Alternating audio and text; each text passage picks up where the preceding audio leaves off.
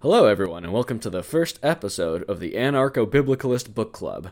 I'm your host, Jordan, and here with me is my good friend, Juan. Hello, Juan. Hello, Jordan. How are you today? Oh, I'm doing well. How are you? I'm just sitting in this furnace of a room recording this podcast, which is my natural habitat, so I'm all good. It's exactly where you should be, is in a hot room. As exactly as God intended. In the fucking podcast sweatshop. If I ain't outside working the fields, I'm in here working the podcast. Now, Juan, you just work in hot environments. Not necessarily thriving in hot environments, just working in them. Thus, my life. So, Juan, as you know, I went to Catholic school, and I learned a lot of Catholic theology and had guided Bible lessons and readings for about 12 or so years of my life. But unlike the other kids, I didn't have friends. And there's a bookshelf full of Bibles in each classroom, so I sometimes pass the time reading the Bible. I love that that's the complete polar opposite of my upbringing, because I was raised Mexican in America and surrounded by nothing but Catholics. Mm-hmm. But nobody ever taught me anything, and I never picked up a book. Which is why I've called you here today. So, when I read the Bible, as a child, and when I read snippets of it as an adult, I think it's a really wild book. It'll go from like the minutia of traveling from one place to another to an atrocity to a surreal image described to you 2,000 years removed from what the author was actually trying to allude to. Or, just erotic poetry. I wasn't expecting the last one, honestly. Which hopefully we'll get to if this podcast keeps going. But, so halfway through my life, I became agnostic and later became an atheist. And, as I said, still read this book sometimes. My education on the book has evolved somewhat. I went from hearing only the Catholic theological perspective to, watching, online Yale lecture courses and religious study professors' YouTube channels. Just the more I learned, the more I found a new way to be interested by it. The Bible is a surreal, bizarre, and sometimes deeply troubling book, and one thing I like to do is to share surreal, bizarre, and deeply troubling things with my friends. So that's what I'm going to do. In this podcast, I will be reading the Bible, with only minor omissions, to my dear buddy, as we've introduced him, Juan. So, Juan, tell me about your background with the Bible, because you alluded to it already, but I'd like to hear I'd like to have the listeners hear a fuller explanation of, your religious background and your contact with the Bible. Well, like I said, I grew up around Catholics, strong, devout Catholics, but I was also the product of my parents, who are straight from Mexico City, and thus, they really don't give a shit about religion. They're secularists than most immigrants, I feel like. And they try to get us a bit into Catholicism to try and keep us off the street, but just kind of gave up when they realized, I re-raised two nerds that sit on a computer all day. I think we're good. So, I've heard... I mean, there's more than one way to go about that. So, I know bits and pieces there, but it was all filtered through a priest or whatever school teacher was there, They would read a line, then try and explain, 2-hour explanation what the line meant. Then my next encounter with the Bible was during the 2014, 2015 era of Reddit and YouTube atheism, which I got kind of caught in because I was a cringy 14, 13-year-old. It happens, I get it. So I know the arguments that came about from all that drama that happened, but it was all in layman's terms, and it was it never went into theology or philosophy. It just kind of went into, look, the Bible says there are giants. There are no giants in the real world, therefore Bible false. Mm-hmm. That type of shit. So I never really delved deep into the Bible. So yeah, delving actually into the Bible and seeing what it truly says and in somewhat of its entirety is sort of what I'm going for here. Because you can get snippets of it that disprove religion, but that's not going to be the focus of this. This is going to be, just to go through the Bible, right? Yeah, we're going through the whole Bible. We're just sort of... And, when you're looking at it to, disprove religion, number one, it can be done, in my opinion. But number two, it's you're looking at verses that are important for disproving religion. Not that I think that that's, cherry picking. I'm sure it isn't. If you just look at it, divorced from like religion almost. You know, you can't exactly divorce it from religion, but if you just look at it like as itself, like just what it's telling you, I think it's just a really weird book, and I think it's something we can gawk at for however many hours of podcast we have in us. No, yeah, from what little I've gained from just hearing other people talk about the Bible, it does seem like it's a very surreal experience actually reading through it without any religious lenses, sort to say. Yeah, and those lenses are sort of what I want to get into when I talk about disclaimers for this series. So I have a few listed here. Number one, we are atheists. Our commentary will be from that perspective, and sometimes we'll be pretty apologetic about the fact that we don't feel that we need to give this book any reverence. So at least keep that in mind, you know, if you're thinking about listening to this podcast. Number two, like I said, the Bible can be deeply troubling, and I'm going to cover all of it. We're going to cover all of it. So there will be a content warning for violence and sexual assault for basically every episode, unfortunately. And number three, we are not experts. No, we're two dumbasses that decided to pick up a microphone and start a podcast. Yeah, I'm a hobbyist at best, and we are intentionally leaving Juan as in the dark as you can be, being raised in areas that are predominantly Christian. You know, what's funny is that I've heard a saying that says that, like, hey, dude, let's start a podcast. It's the modern day version of, hey, dude, let's start a band. And we have done both, actually. We have done both, actually, yeah. So, throughout the whole series, I will try and add what I've learned about the Bible over the years, but I could have details fuzzy, or I could not have sufficient explanations, or I could even sometimes be, like, fully wrong. I will try my best to fill in any details from the wider world that I can, but please don't take what I say as 100% correct all the time. I will try and talk about resources for learning more when I can as well, and or how I learned these things, so you can check my source. Which further to add is that the main point of this podcast is going to be entertaining. Even though we are trying to be educational, we are not educators. We're just trying to be as entertaining as possible. Yeah. And another thing, we could have made a podcast that goes deeply into the historical, theological, and literary lenses through which one can read and study the Bible, but as I said, number one, I'm not an expert in any of those things, really. Number two, I think the Bible is weird enough on its own. I just want to highlight how strange the Bible is in its plainest reading. We will certainly go into some of those things from time to time as it interests us or as questions are asked about it. I doubt I'll be able to resist myself, to resist it when I want to, talk about those things, but the primary focus of the podcast will be on the Bible itself. Oh, with that, is there anything more you want to add in terms of disclaimers? Juan, you mentioned we're trying to entertain. I feel like as the title of the podcast should imply, we are leftists, so we're also going to be coming in from that viewpoint. That's true, yeah. We're going to make Jordan Peterson jokes and stuff. Mostly because I think, even without knowing too much of the Bible, I think his analysis is kind of goofy. Yeah, which we're going to be getting into something that he really, a story he really draws from in this episode. We're going to talk about why women are dragons of chaos. Are you ready, Juan? Oh my god, I love chaos. Let's go. So we're going to begin with the creation story. Everyone knows the rough outline, but I think some of the details might be surprising to people. And in particular, Juan, I want you to know what the world is looking like as this story goes on. Like, what the world physically looks like. As in, like, what it actually looks like in the Bible or in real life? In the Bible. What okay. This can tell us about the Bible, about the earth, if we're just aliens from another dimension, if we've never seen a planet, if we've never seen this world's physics, for example. Just put it all together. And also, how much of this have you read? Because I think if you've read the Bible at all, it's gonna be this section.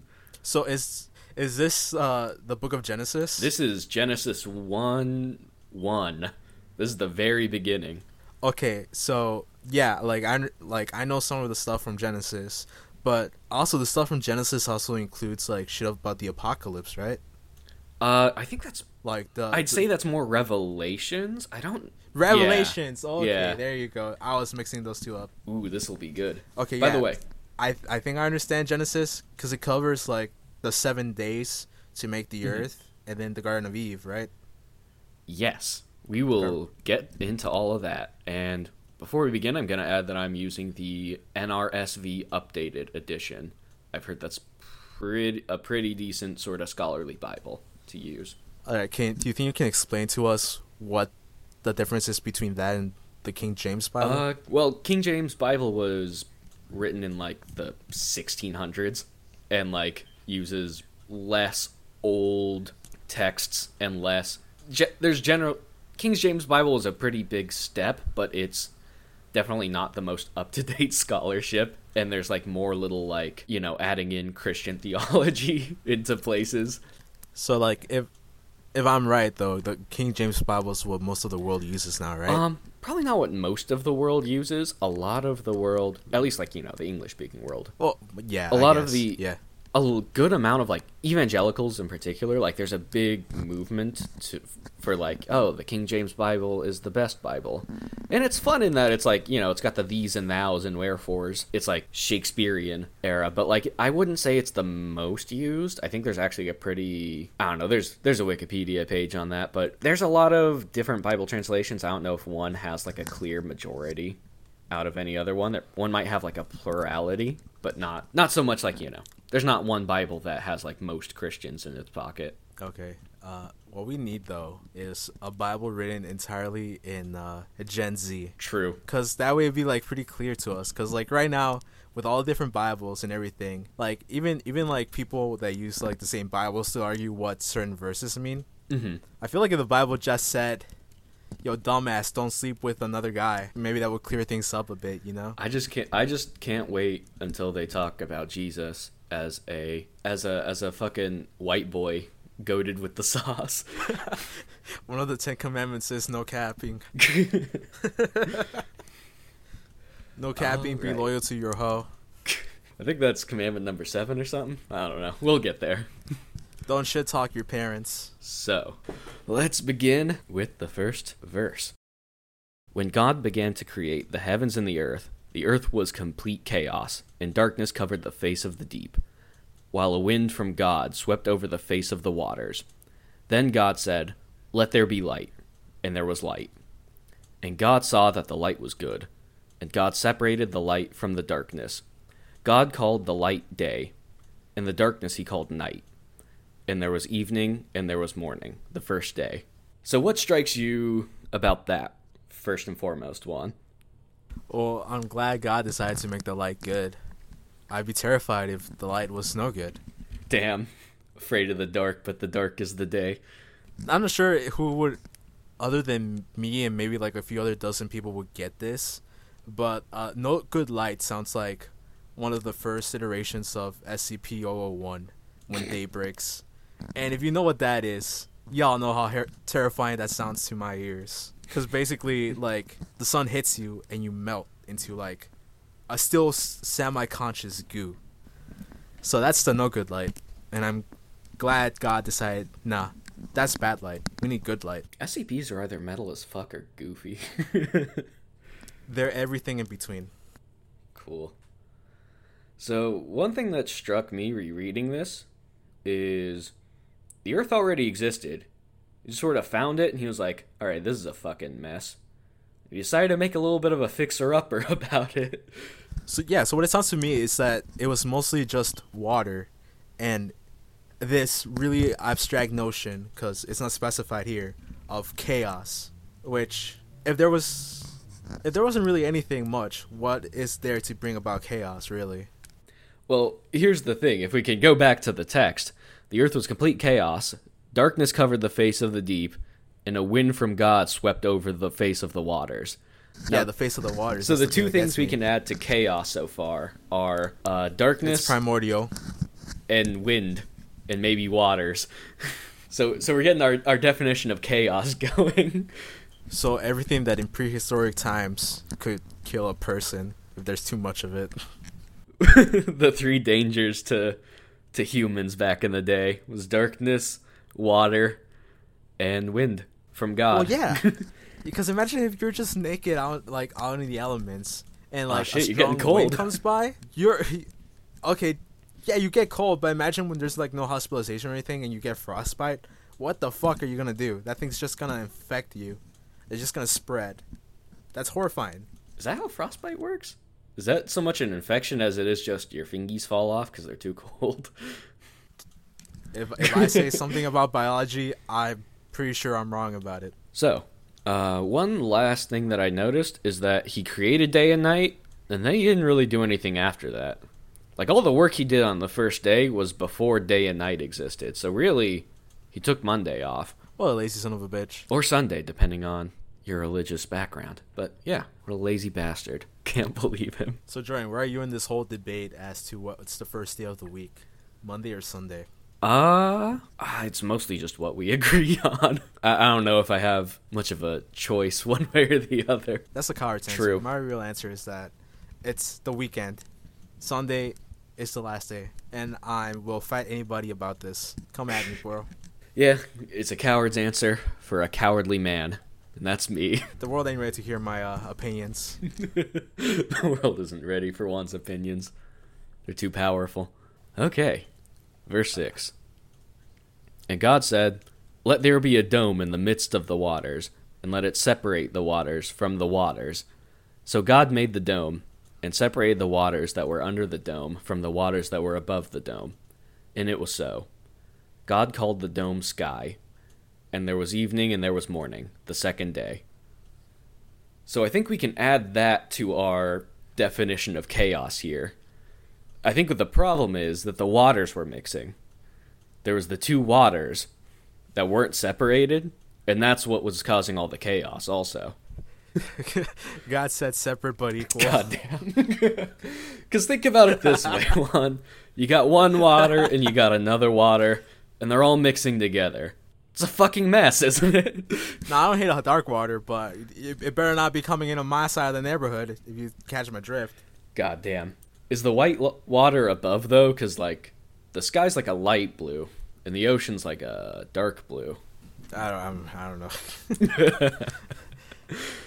I'm not ready to dwell deeper into that ratio analogy. Sorry. No, I getcha. So we've got a glass dome. We got a firmament, if you will, holding back the water, and so the glass is the sky, but there's water above that glass, and thus the waters are separated. So, what I have heard is that it's all translated from different languages.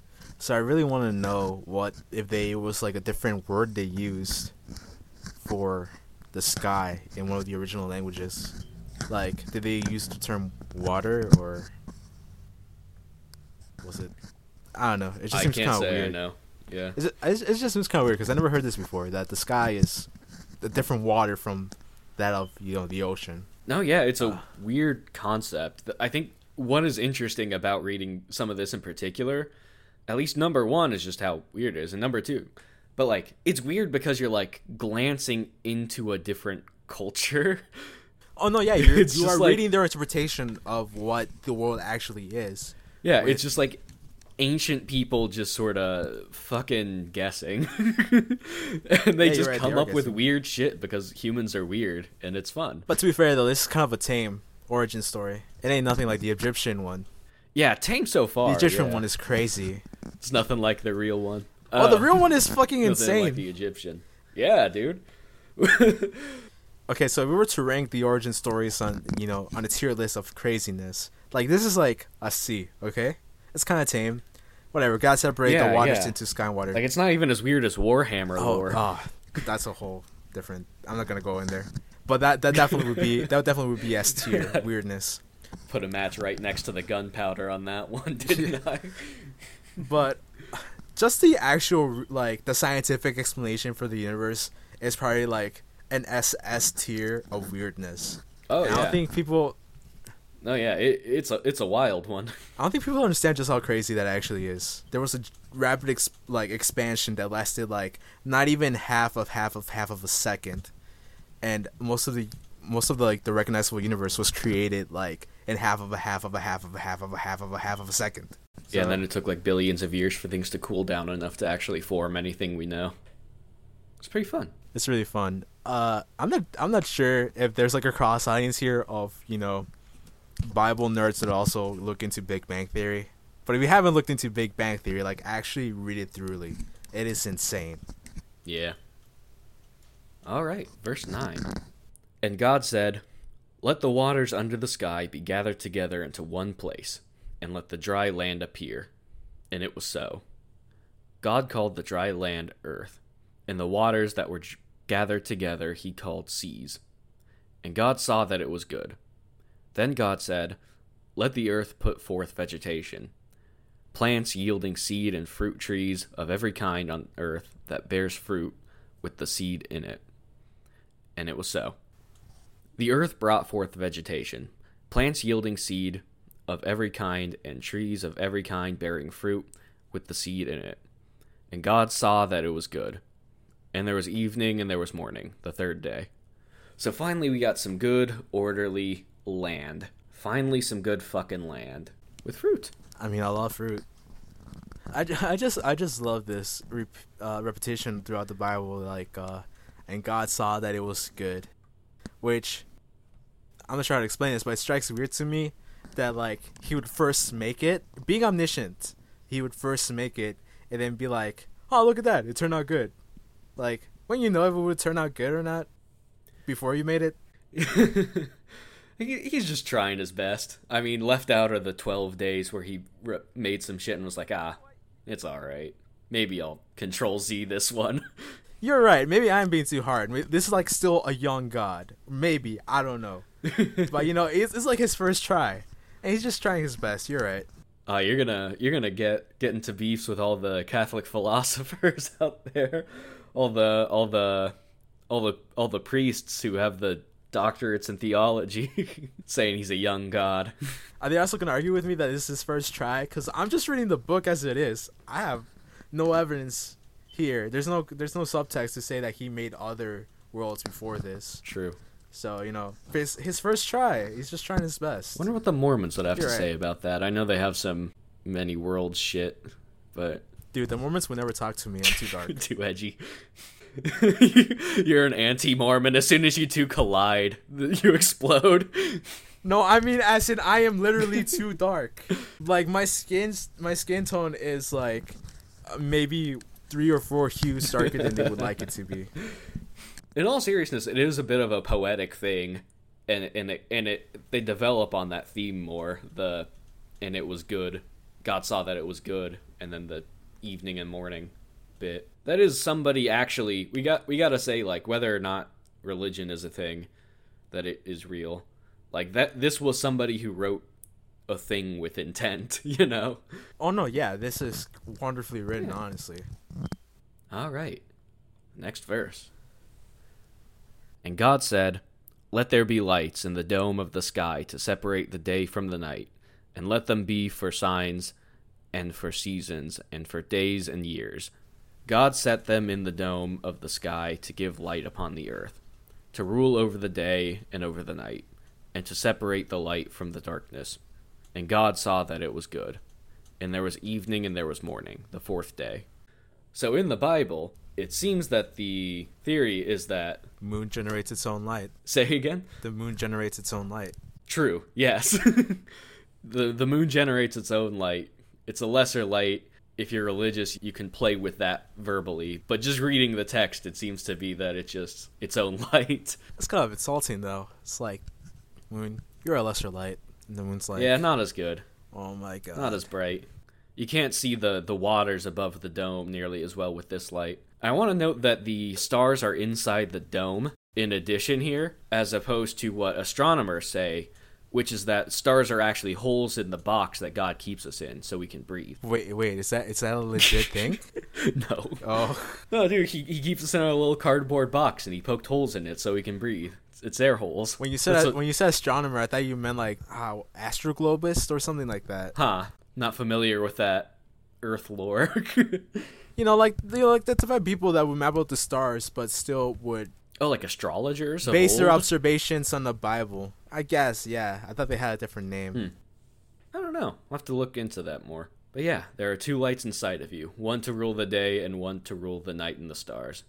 And God said, "Let the waters bring forth swarms of living creatures, and let birds fly above the earth across the dome of the sky." So God created the great sea monsters, and every living creature that moves, of every kind. And God said that it was good. God blessed them, saying, "Be fruitful and multiply, and fill the waters in the seas, and let the birds multiply on the earth." And there was evening and there was morning, the 5th day. So sea monsters confirmed, basically. God bless the sea monsters. That's what these verses say. I feel like if it's in the sea, it is a monster. Everything in the sea is a monster. Crabs, monster. And whatever else that we don't know that's down there. There are some monsters down there. That's for sure. There are some big old boys. I definitely didn't need the Bible to tell me there were sea monsters. Also, we came to an important rule that God has set down, which is birds are to mate on the earth, not the sea. Birds shouldn't multiply at sea. It said to let the birds multiply on the earth. I just wanted to point that out. And they do. Birds are loyal. Loyal to God's intent. You gotta give them that. If there's one thing you can give the birds, it's that they're loyal to God and the CIA. Well, as of now, we know God isn't a fucking prude. We also know that God is in the CIA. We'll get to that when we get to Leviticus. I'm sorry, what? We'll get there. Spoilers. Yo, all my life I've been raging against the CIA for killing John F. K. and Martin Luther King. And you're telling me I'm on the losing side of this battle? Yeah, especially because that was the FBI that did that. Oh, yeah, the FBI did kill Martin Luther King. You're right. You rage against the wrong machine, buddy. It's all part of the same machine. Whatever. One is filled with Harvard liberals and the other one's filled with Princeton conservatives. Whatever. One of them is crazy and one of them is fucking off the rails. Okay. Verse 24. And God said, "Let the earth bring forth living creatures of every kind, cattle and creeping things and wild animals of the earth of every kind." And it was so. God made the wild animals of the earth of every kind, and the cattle of every kind, and everything that creeps upon the ground of every kind. And God saw that it was good. Then God said, "Let us make humans in our image, according to our likeness, and let them have dominion over the fish of the sea, and over the birds of the air, and over the cattle, and over all the wild animals of the earth, and over every creeping thing that creeps upon the earth." So God created humans in his image. In the image of God he created them. Male and female he created them. It's interesting because he said, according to our likeness. Yeah, that's a big thing. Because this is the section with the most footnotes so far. Yeah, I've seen the that. NRSV. Are we gonna get there, or is this? Did he create the earth after making his whole hierarchy of angels? Because if he already had the hierarchy of angels, it makes sense for it to be like after our image, you know? Well, my thought is we haven't even got to angels yet. For all we know, they don't fucking exist. Oh, so angels were like a DLC add-on to the Bible later on? Yeah. Oh, okay. Along with the Satan pack. But the New Testament overhaul also. Okay, yeah, so first playthrough, God went solo mode. All right. Yeah. But actually, in the beta mode, Canaanite and Near East religion, there's many gods. And I don't know the extent to which I'll go into this very much, but a lot of scholars generally see this as evidence of Judaism's polytheistic origins. Wait, Jews believe in earlier? Oh, never mind. Because it's thought that this wasn't codified and written down until or it's thought that when this was codified that there was still some polytheistic attributes of Judaism, of early Judaism. Another thing that I've heard, but I haven't been able to substantiate, is basically in the original Hebrew, there's a couple of ways to say God. There's El and Elohim.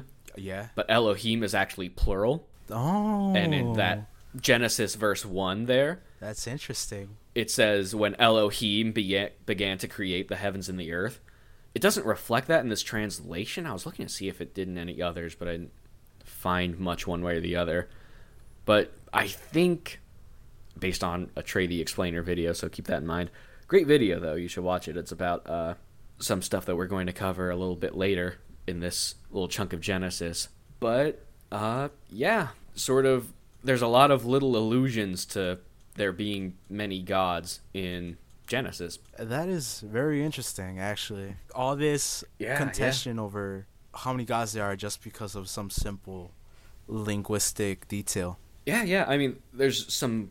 That video that Trey the Explainer made was about the Nephilim, and that is a big can of worms that we will get into, I'm sure, when we get to those chapters of Genesis. Are the Nephilim the giants? Scripting that out, but I will get to that a little later. All right, fine. I'll hold my curiosity. But yeah. So in these verses we see... Sorry, go on. One thing I want to point out is that he said that, and let them have dominion over the fish and the sea and over the birds and over the air. And so God's like, yeah, you guys are my favorite. Go ahead and just bit the shit out of everything. Yeah, I mean... And he said all the stuff that creeps. We can't control spiders, man. I was saying you can't control spiders or mosquitoes. Like, we can tame and we can domesticate any animal through just pure will. But we somehow still can't find a way to get rid of the fucking mosquitoes. Well, Bill Gates is working on it, as well as putting 5G in our vaccines. God bless him. And so... everybody be complaining. Like, they be saying that shit legitimately. It's like, oh, it's something about 5G and the vaccines. And it's like, bro, don't you want 5G in you? Yeah, man. Just imagine, I'm like a walking hotspot. I have not lost cell service since getting vaccinated. It's great. But yeah, I got the Moderna. And ever since then, I've had nothing but like 20 ping in all the video games I played. Yeah, I got mixed. I think they say when you get the one of each that it's actually it's sort of like, when you have kids with somebody who has a very different immune system than you, they're just super powered, and I have just like unlimited internet. I have unlimited internet, and every time I touch an antenna, I can hear what the police are doing. Trust me, that becomes very useful. I will not elaborate. All right, let's continue. Yeah, so we also get to see two of God's most controversial decisions: making humans and making creeping things. I don't know too many people that are very offended at the notion that God created humans. I think we're all kind of happy that happened. You serious? I don't know. You serious? There's some people that are like, you know what? Us, God's biggest mistake. Actually, you know what? Never mind. There probably are. We're controversial. We have some ups. We have our ups and our downs. Maybe he could have made us from be a little more closely related to bonobos instead of chimps, because chimps just like kill things for fun, and bonobos have sex with each other to diffuse the tension. Yeah, now in Juan dissects the frog. Bonobos are actually really chill primates, and chimps are fucking violent. Yeah. If you thought Japan in Manchuria was awful, you need to read up on chimps. That's all I'm saying. We're gonna turn into that Joe Rogan bit. Yo, chimps, man, they're like fucking brutal, bro. Bro, if chimps were walking around, had all the same rights as us, it would be a fucking nightmare. Shit, maybe chimps are another thing to add to the controversies list. We'll do the anti-Rogan. We'll talk about just how great bonobos are. Yeah. Focus on the good things. It'd be like, Joe Rogan would be talking about like, dude, just imagine if the Supreme Court were like bonobos, man. Like, if they couldn't come in agreement, they just have sex. Wouldn't that be awesome? That would be awesome. If only. Like, imagine instead of fighting wars over resources, we just see who fucked better. I feel like everybody be happy. Anyway, you want some more THC? All right, next verse. Verse 28. God blessed them, and God said to them, "Be fruitful and multiply and fill the earth and subdue it, and have dominion over the fish of the sea, and over the birds of the air, and over every living thing that moves upon the earth. God said, See, I have given you every plant yielding seed that is upon the face of all of the earth, and every tree with seed in its fruit. You shall have them for food. Every beast of the earth, and to every bird of the air, and to everything that creeps on the earth, everything that has the breath of life, I have given every green plant for food. And it was so. God saw everything he had made, and indeed, it was very good. And there was evening and there was morning, the sixth day. You know what? Food is very good indeed. I agree with you there, God. God's rules number 2, only green plants can be eaten. Hard and fast, no exceptions. You know, I think I'm seeing like a perspective about the Bible that I feel nobody else has come upon.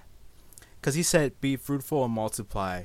And obviously, like, everybody, that's where like a lot of fundamentalist policy decision comes from, right? Because they want the most kids. But it says, and fill the earth. Every sperm is sacred. And I'm like, well, everybody's going to interpret that as that we should just spread around the earth. But he didn't say spread around the earth. He said fill the earth. He did say fill it. So I think our destiny is to become mole people.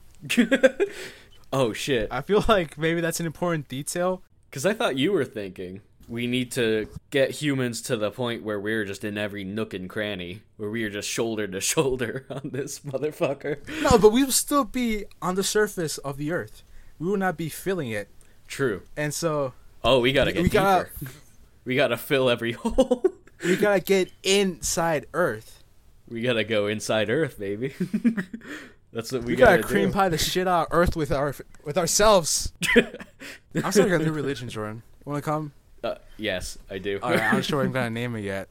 And that seems to be a running theme with this episode. Can't name the podcast, can't name the religion. That's gonna be our fucking downfall. Well, we are gonna fill the center of the motherfucking earth. But by God. The Russians kind of had a good start. They have that giant hole that they stopped because it was too hot. And I'm just like, fucking pussies. I'm gonna evolve to survive down there. All right, I'm gonna become the fucking bacteria that's around volcanic vents. Juan and I will repopulate the earth, and we will selectively breed ourselves to be tolerant to volcanic ash and the fucking hellfire that is below. By the end of it, the image is fucking glorious. By the end of it, in the complete dead center of the planet, it's gonna be like our main honcho guy, whoever becomes our messiah, right? The one who can go deepest is our messiah, also.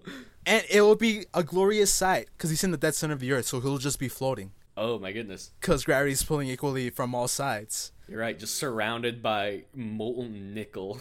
Yeah, he'll be surrounded by molten nickel and moles.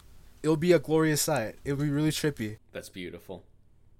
Truly, this is what God had in mind. I feel like that's a better heaven than whatever anybody else is offering. This is the good ending. Okay. Thus the heavens and the earth were finished in all their multitude.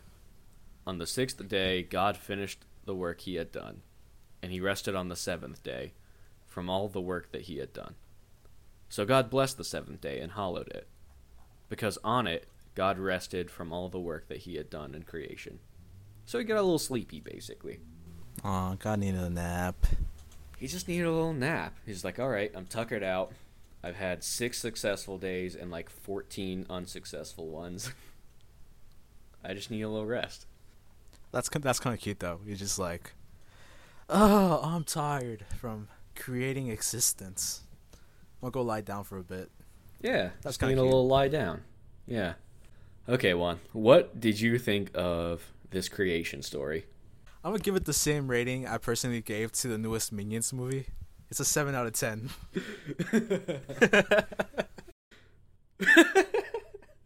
There's a lot to unpack on that one. A lot of association. So, I guess the one big association. Yes, I am equating the creation of all existence with the Minions movie. You know, it's up there with a lot of things, like the Minions movie. Not saying it's bad. I'm just putting a score to the quality of this creation myth. and I think it's pretty decent. Pretty decent. It's rather tame than most I've known of.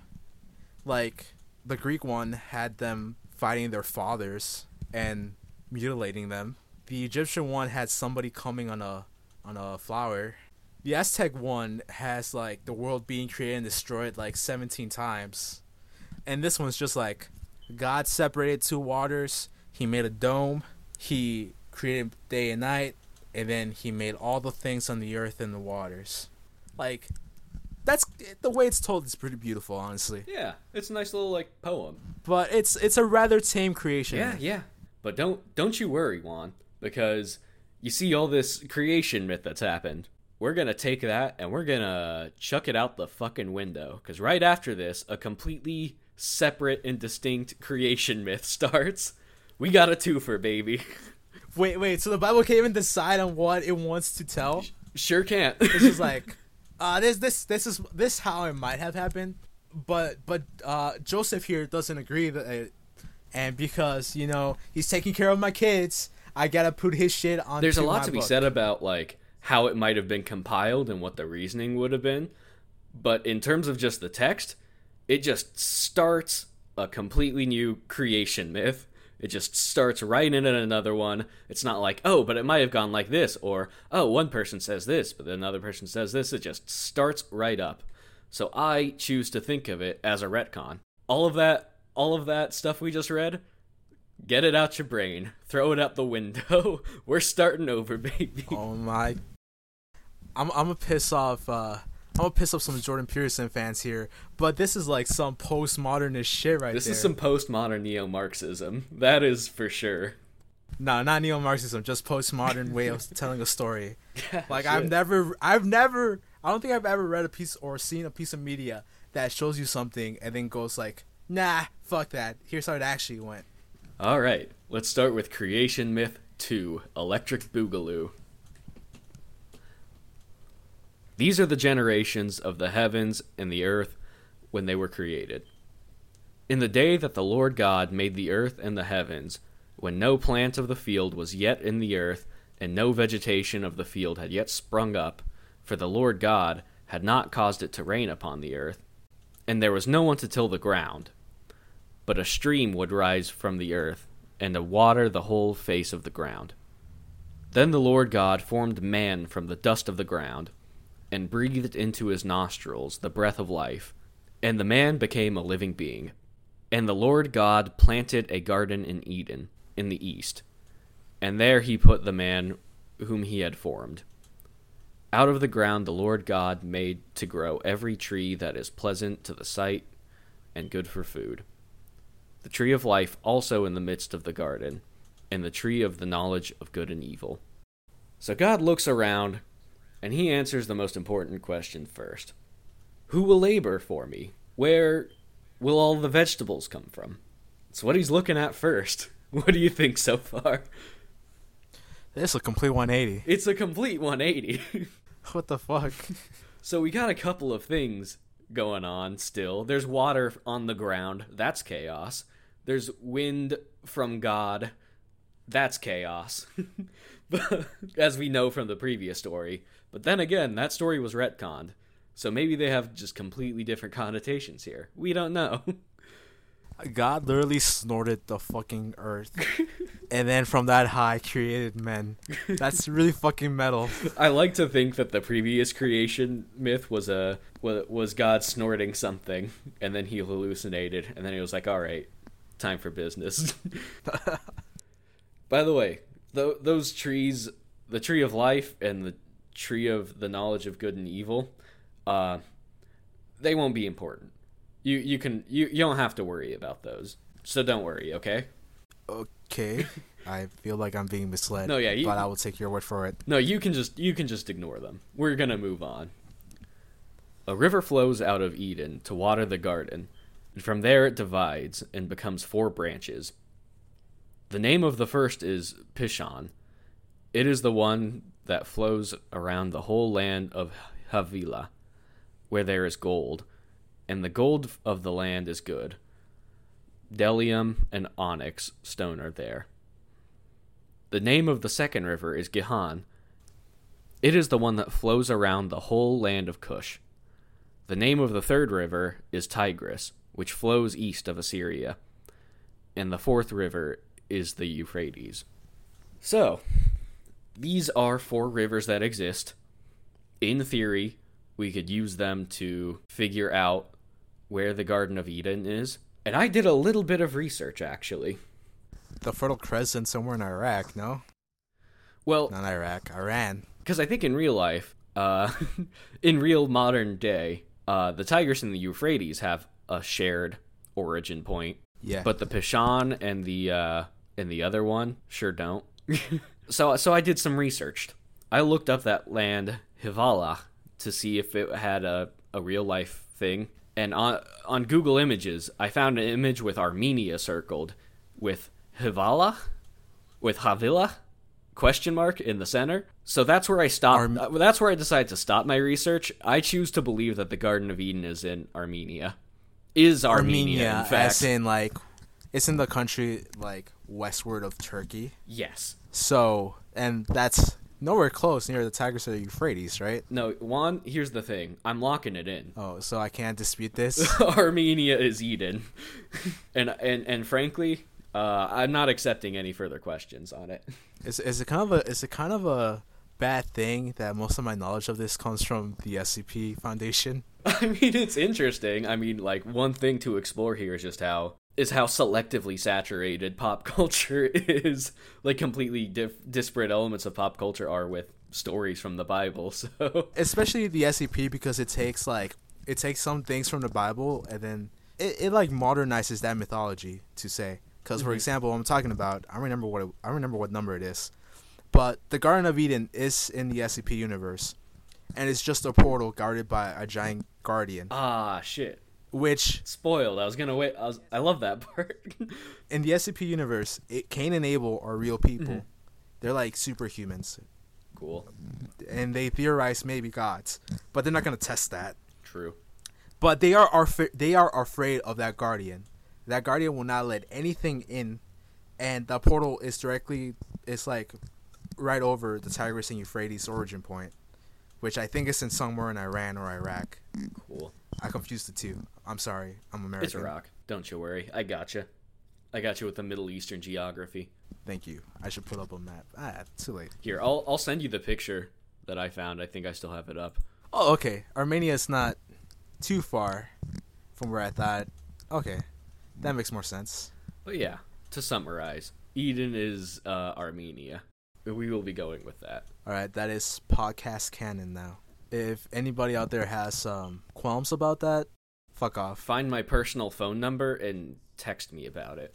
I will respond. And the response will be, lol, molding. So verse 15. The Lord yoinked the man, pardon me. The Lord took the man and put him in the Garden of Eden to till it and keep it. And the Lord God commanded the man, You may freely eat of any tree of the garden, but of the tree of the knowledge of good and evil you shall not eat. For in the day that you eat of it, you shall die. So like I said, not relevant trees, not important to the story. He doesn't eat it. He's not, God told him directly not to, so it must be good. Also, it must be okay to eat the tree of life, I assume. I'm not sure how it was in like those times, but in modern times, if like somebody's telling me, yo, don't eat that fruit, you'll die, I'm gonna be like, that's some pretty tempting fruit right there. It's some tempting fruit. Okay, maybe it's a little tempting. It might be kind of tempting. We'll see how this plays out. Then the Lord God said, It is not good that the man should be alone. I will make him a helper as his partner. So out of the ground the Lord formed every animal of the field and every bird of the air, and brought them to the man to see what he would call them. And whatever the man called every living creature, that was its name. The man gave names to all cattle, and to the birds of the air, and to every animal of the field. But for the man there was not found a helper as his partner. So the Lord God caused a deep sleep to fall upon the man, and he slept. Then he took one of his ribs and closed up its place with flesh. And the rib that the Lord God had taken from the man, he made into a woman, and brought her to the man. Then the man said, This, at last, is bone of my bones, and flesh of my flesh. This one shall be called woman, for out of man this one was taken. Therefore, a man leaves his father and his mother, and clings to his wife, and they become one flesh. And the man and his wife were both naked and were not ashamed. Dude, God's a fucking organ trafficker. What the fuck? He just fucking put Adam unconscious and took his fucking rib. Adam woke up in a fucking bathtub full of ice with new and exciting scars. I want to add, because this origin story. Sorry, metal. Say again. I said this origin story is metal as Yeah, hell. now we're ramping it up. The thing I fucking need to talk about seriously for a second: women do not have more ribs than men. I just feel like I want to point that out because I thought that for years because of this shit, and like nobody corrected it. And I feel like, I don't remember if it's the case, but I feel like Catholic school teachers were like, "Yep," but like it's fucking not true. Wait, so you're telling me that like you asked around and told people, "Hey, do women have more ribs than men?" And everybody just like, "Yeah, I think so." It's been a long time, so I can't confirm, but I feel like I was actively taught that. I feel like I was actively taught that women have more ribs than men, and this is why. Or at the very least, that it was an allegory for this. I don't think anybody would just go, "Yeah, women have more ribs than men," with such confidence. I feel like we could see proof that or not. But another thing about this that, okay, so the last line, it said, "Therefore a man leaves his father and his mother," and blah, blah, blah, right? That feels tacked on as fuck. That last verse, 25, and the man and his wife were both naked and were not ashamed. I love how just this story is just written with like non sequiturs just sort of thrown in. Like it makes sense with like the whole context, but like I feel like this one is clunkier. This is like a stand-up comedian telling a really good story, but then just like half-assing his political views into it. Like, also anyways, so that's how I got robbed. Anyways, that's why I don't like black people. All right. That last detail, and the man and his wife were both naked and were not ashamed. It comes out of nowhere, but it gets there. But they get there. So somebody in like the Dead Sea caves really went like, all right, I guess we gotta let Carl get his say in, because this is the third time this week he's complained that we don't include him enough. He got to write that one verse. That was his contribution.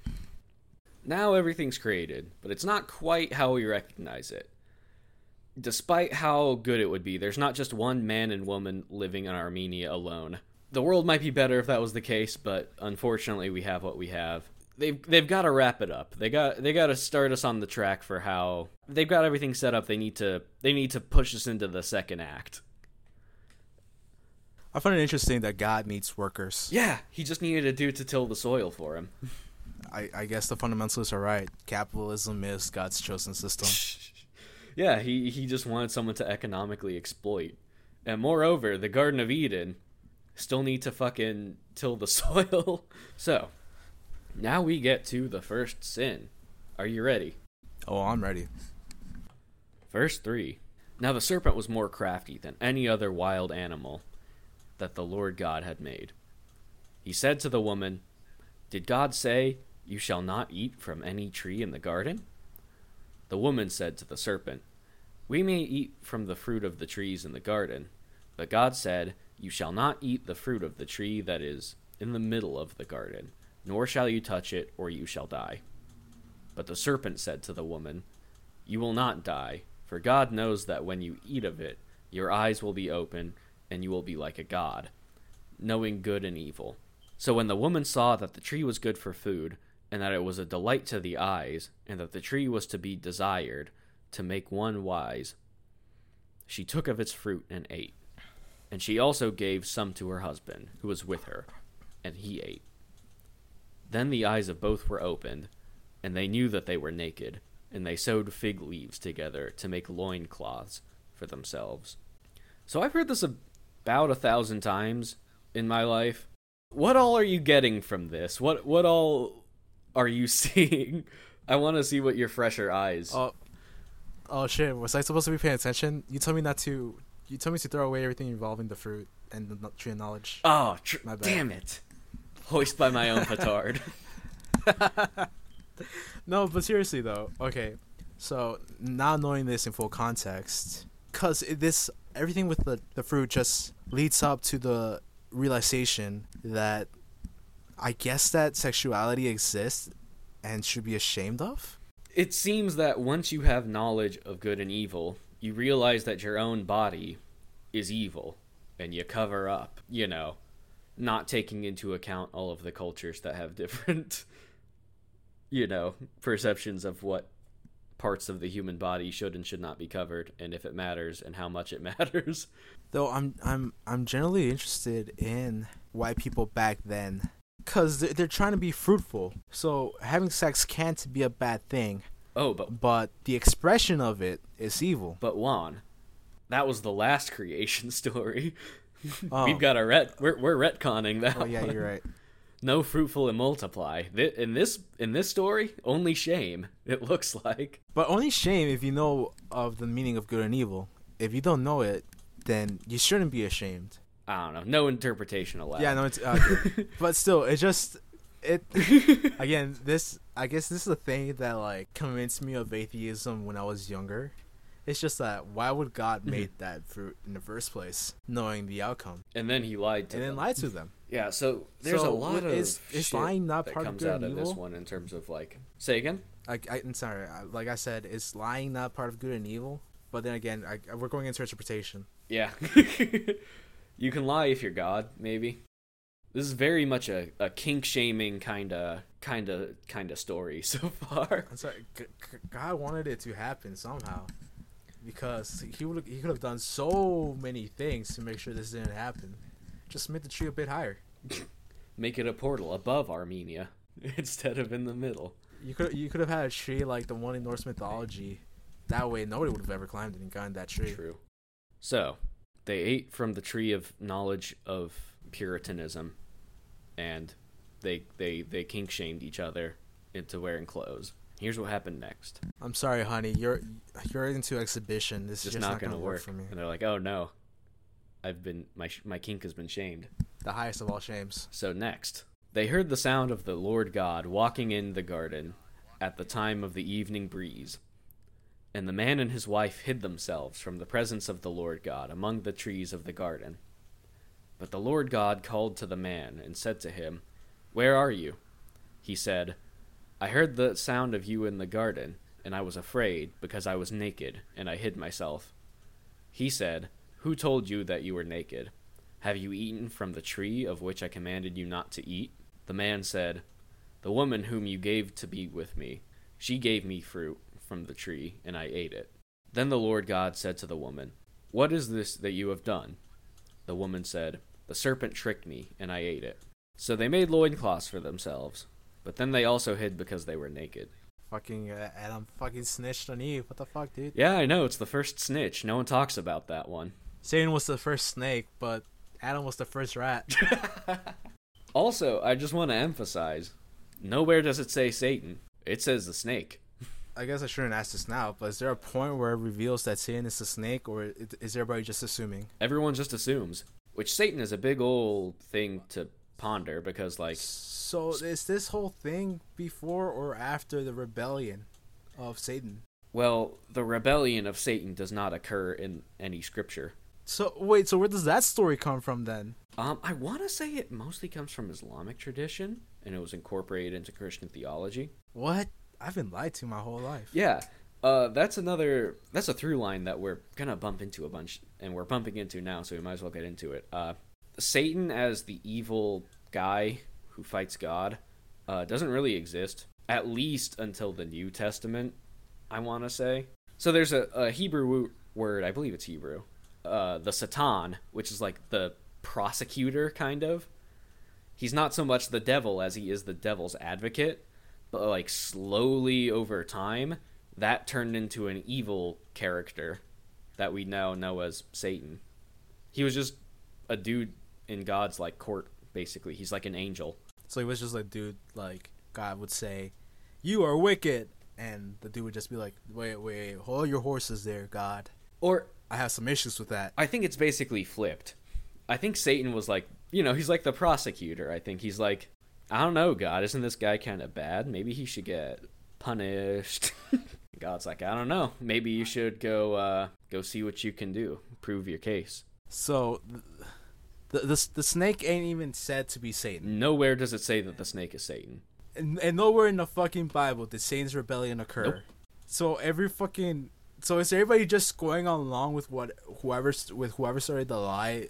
Well, I'm not even sure what lie is. Where does this pop culture phenomena of Satan being like the rebellious guy come from? You say, yeah, it comes it's just from, so confusing. It comes from like thousands. It didn't come from this. It comes from a 1,000 or 2 years of just cultural melding and theological thought and cultural soup all coming together to affect the religion of Christianity.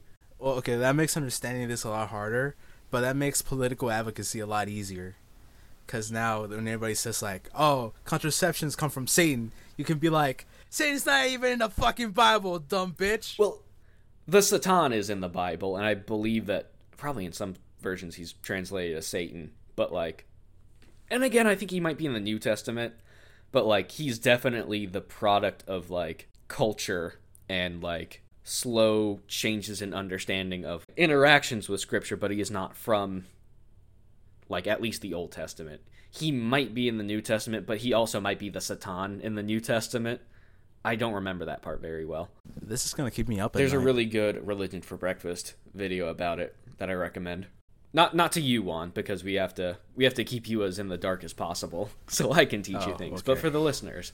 Oh my god. This just got really fucking confusing. Let's keep going. Yeah, so we're about to see what happens to the snaky boy because of all of this. Verse 14.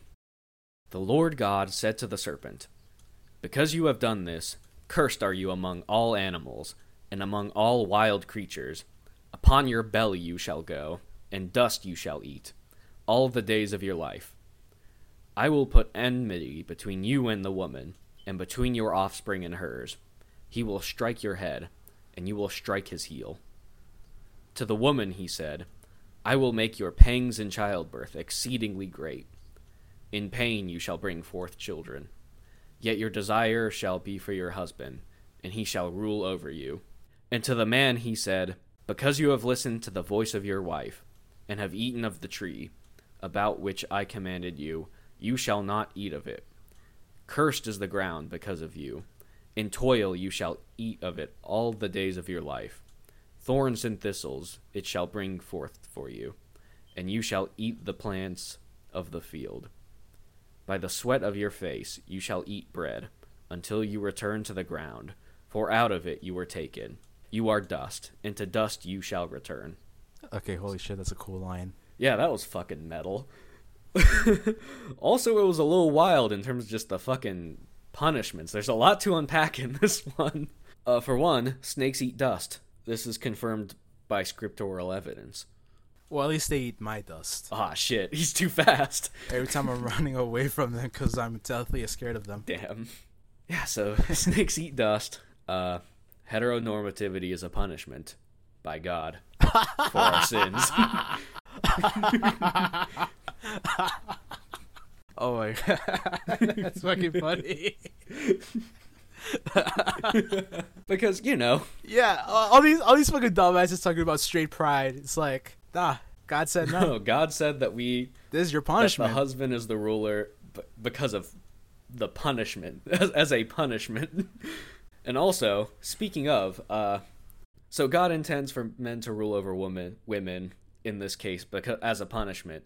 But also, God intends for us all to live on farms and eat of the plants of the field as a punishment. So if you live in a city, that's unnatural. You are clawing your way out of the out of the punishment that God has given us. There's a classic meme. There's somebody tilling the fields, and he says, "Man, I hate being a wheat boy." All the hunter-gatherers point and laugh at me and say, "Go, wheat boy, go." Bro, wheat boy is Cain, but we'll get to that. Because all the hunter-gatherers are like, dude, you're like in cosmic detention. All of the more egalitarian cultures of the of the herders on the steppe or whatever, looking at the virgin heteronormative fucking wheat boys. Yo, dude, no wonder why, like, heteronormative people are just so insecure. It's because it's a punishment. Straight up. Damn. I feel like nobody has ever interpreted the Bible. I am turning this into a weapon. Oh, shit. He's weaponizing the Bible. Like, that's never done before. Like, that's never been done before. No one's ever done this. We're Bible Holy pioneers. shit. Maybe that's what this should be called. I am intrigued by the fact that God still decided to punish Adam and Eve, even though it was the snake's fault. And he was like, no, yeah, you tricked them, but fuck them too, I guess. How dare you sin when I did not give you the capacity to reason as to whether you were sinning or not? You literally didn't know of good and evil, so you didn't realize it was evil to listen to the snake. Now you were suffering. This brings us to God's first war crime in the Bible, if you think about it, because this is collective punishment. It is collective punishment. I mean, it's only 2, but he says we're punishing all the snakes. It's like, yo, well, he's punishing every snake. Yeah, well, all the snakes got to do with this, though. Like, it was just one bad snake. What we need is a good guy who's a snake. Then those snakes, in their hatred for God, took it the form of politicians. So, the punishments are fucking doled out. And then the following happens. The man named his wife Eve because she was the mother of all living. There's an etymology there that may or may not be real, because a lot of Bible etymologies aren't real and I don't trust them. But it's possible. A very, very much a tangent in the middle of me reading this, but Hadam is like Hebrew for man, so like Adam is just man. Alright, end side note. And the Lord God made garments of skins for the man and for his wife, and clothed them. Then the Lord God said, see, the humans have become like one of us, knowing good and evil, and now they might reach out their hands and take also from the tree of life and eat and live forever. Therefore the Lord God sent them forth from the Garden of Eden to till the ground from which they were taken. He drove out the humans, and at the east of the Garden of Eden he placed the cherubim and a sword flaming, and turning to guard the way of the tree of life. Oh my god, that's SCP-001. Yeah, 001, man. That must be why they fucking named it that. Oh no, well, there's multiple 001s. It's like a little thing inside the lore where it's just trying to throw off everybody who reads it from knowing the real 001. But yeah, alright, so there's a cherubim guarding the Garden of Eden. Guarding Armenia, yeah. Well, he did a terrible job in the 1900s, let me tell you. What the fuck were you doing? Cherubim really dropped the ball on that one. Well, at least he's not naked, or else that would be a no-no. Yeah, that'd be fucked up. That would trigger my good and evil senses. But yeah, I want to point out that little the humans have become like us. Yeah, again, that's alluding to like the beta version where there were multiple gods, right? Yeah, something like that. And now, who is the Lord talking to now? Is he talking to them? Is he talking to himself? Or is he talking to us in the first person in a book that's this entire time referred to him in the third? Who's to say? Not I. No interpretation allowed. But this is actually a lot more interesting than I thought it would be. Yeah, it's a weird one. So what overall did you think? Were there any particular surprises that came out of nowhere? Yeah, the fucking retcon. The retcon is great. I love well, anyways. That's a different story for a different time. Now let's get to the real show. Yeah. Anyways, Satan kind of blew your mind. The serpent. Just pop culture has just like instilled in me that the fucking snake was Satan. It turns out it's not even hinted at it is.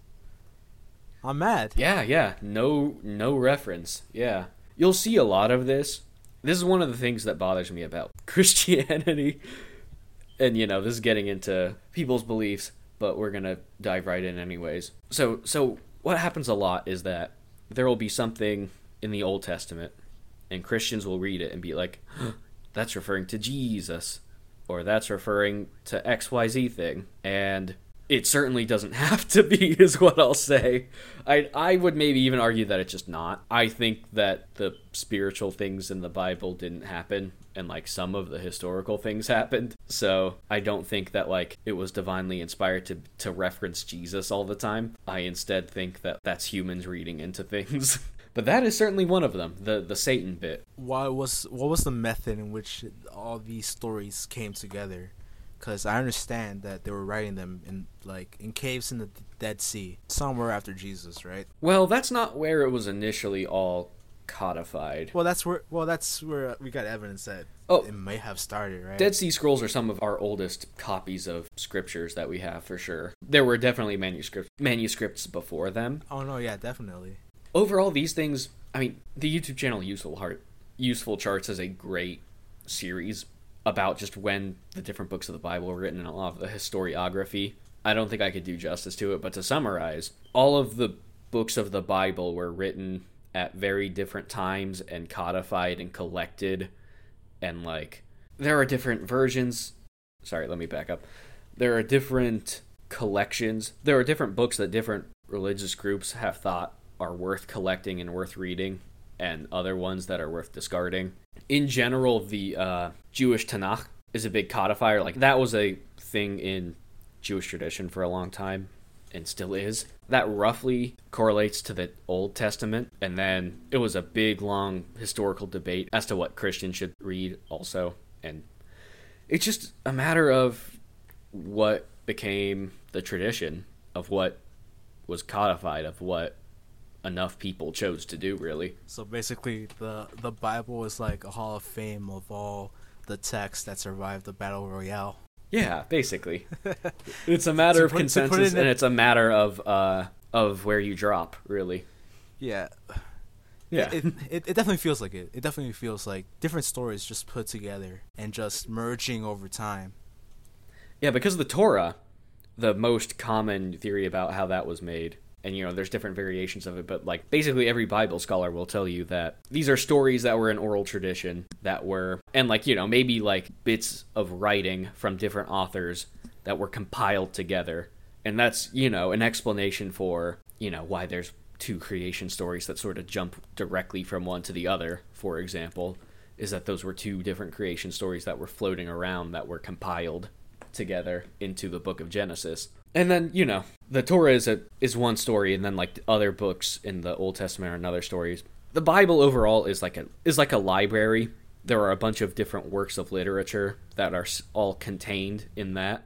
But then, moreover, like the Torah, you know, the Pentateuch, you know, Genesis, Exodus, Leviticus, Numbers, Deuteronomy, are also just sort of a compilation. So just sort of a compilation within a compilation, really, is what we're reading now. Damn, that is honestly that's impressive work. That such, I wouldn't even say that they were like mumbled and scattered, but the fact that those original tales managed to survive in one way, shape, or form throughout these probably thousands of years. No, yeah, it's absolutely crazy, especially since there are so many ancient works that don't survive, but these are some that do. Yeah, we are reading just a tiny fraction of those that were probably written and told.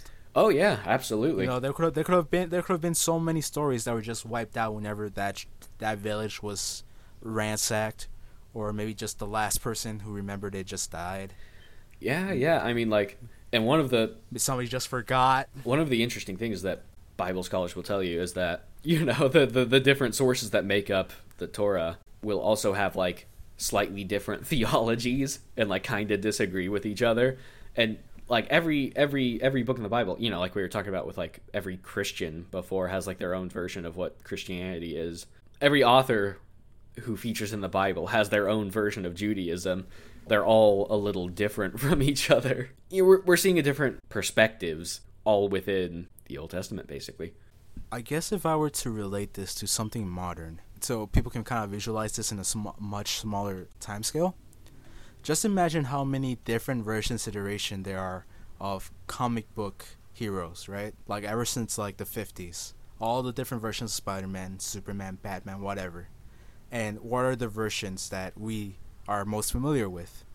Like, say with Batman, like, all the different versions that are ever written about Batman, right? We are only familiar with the ones from the movies, because those, and they are themselves are inspired by, like, a varied of different comic books, right?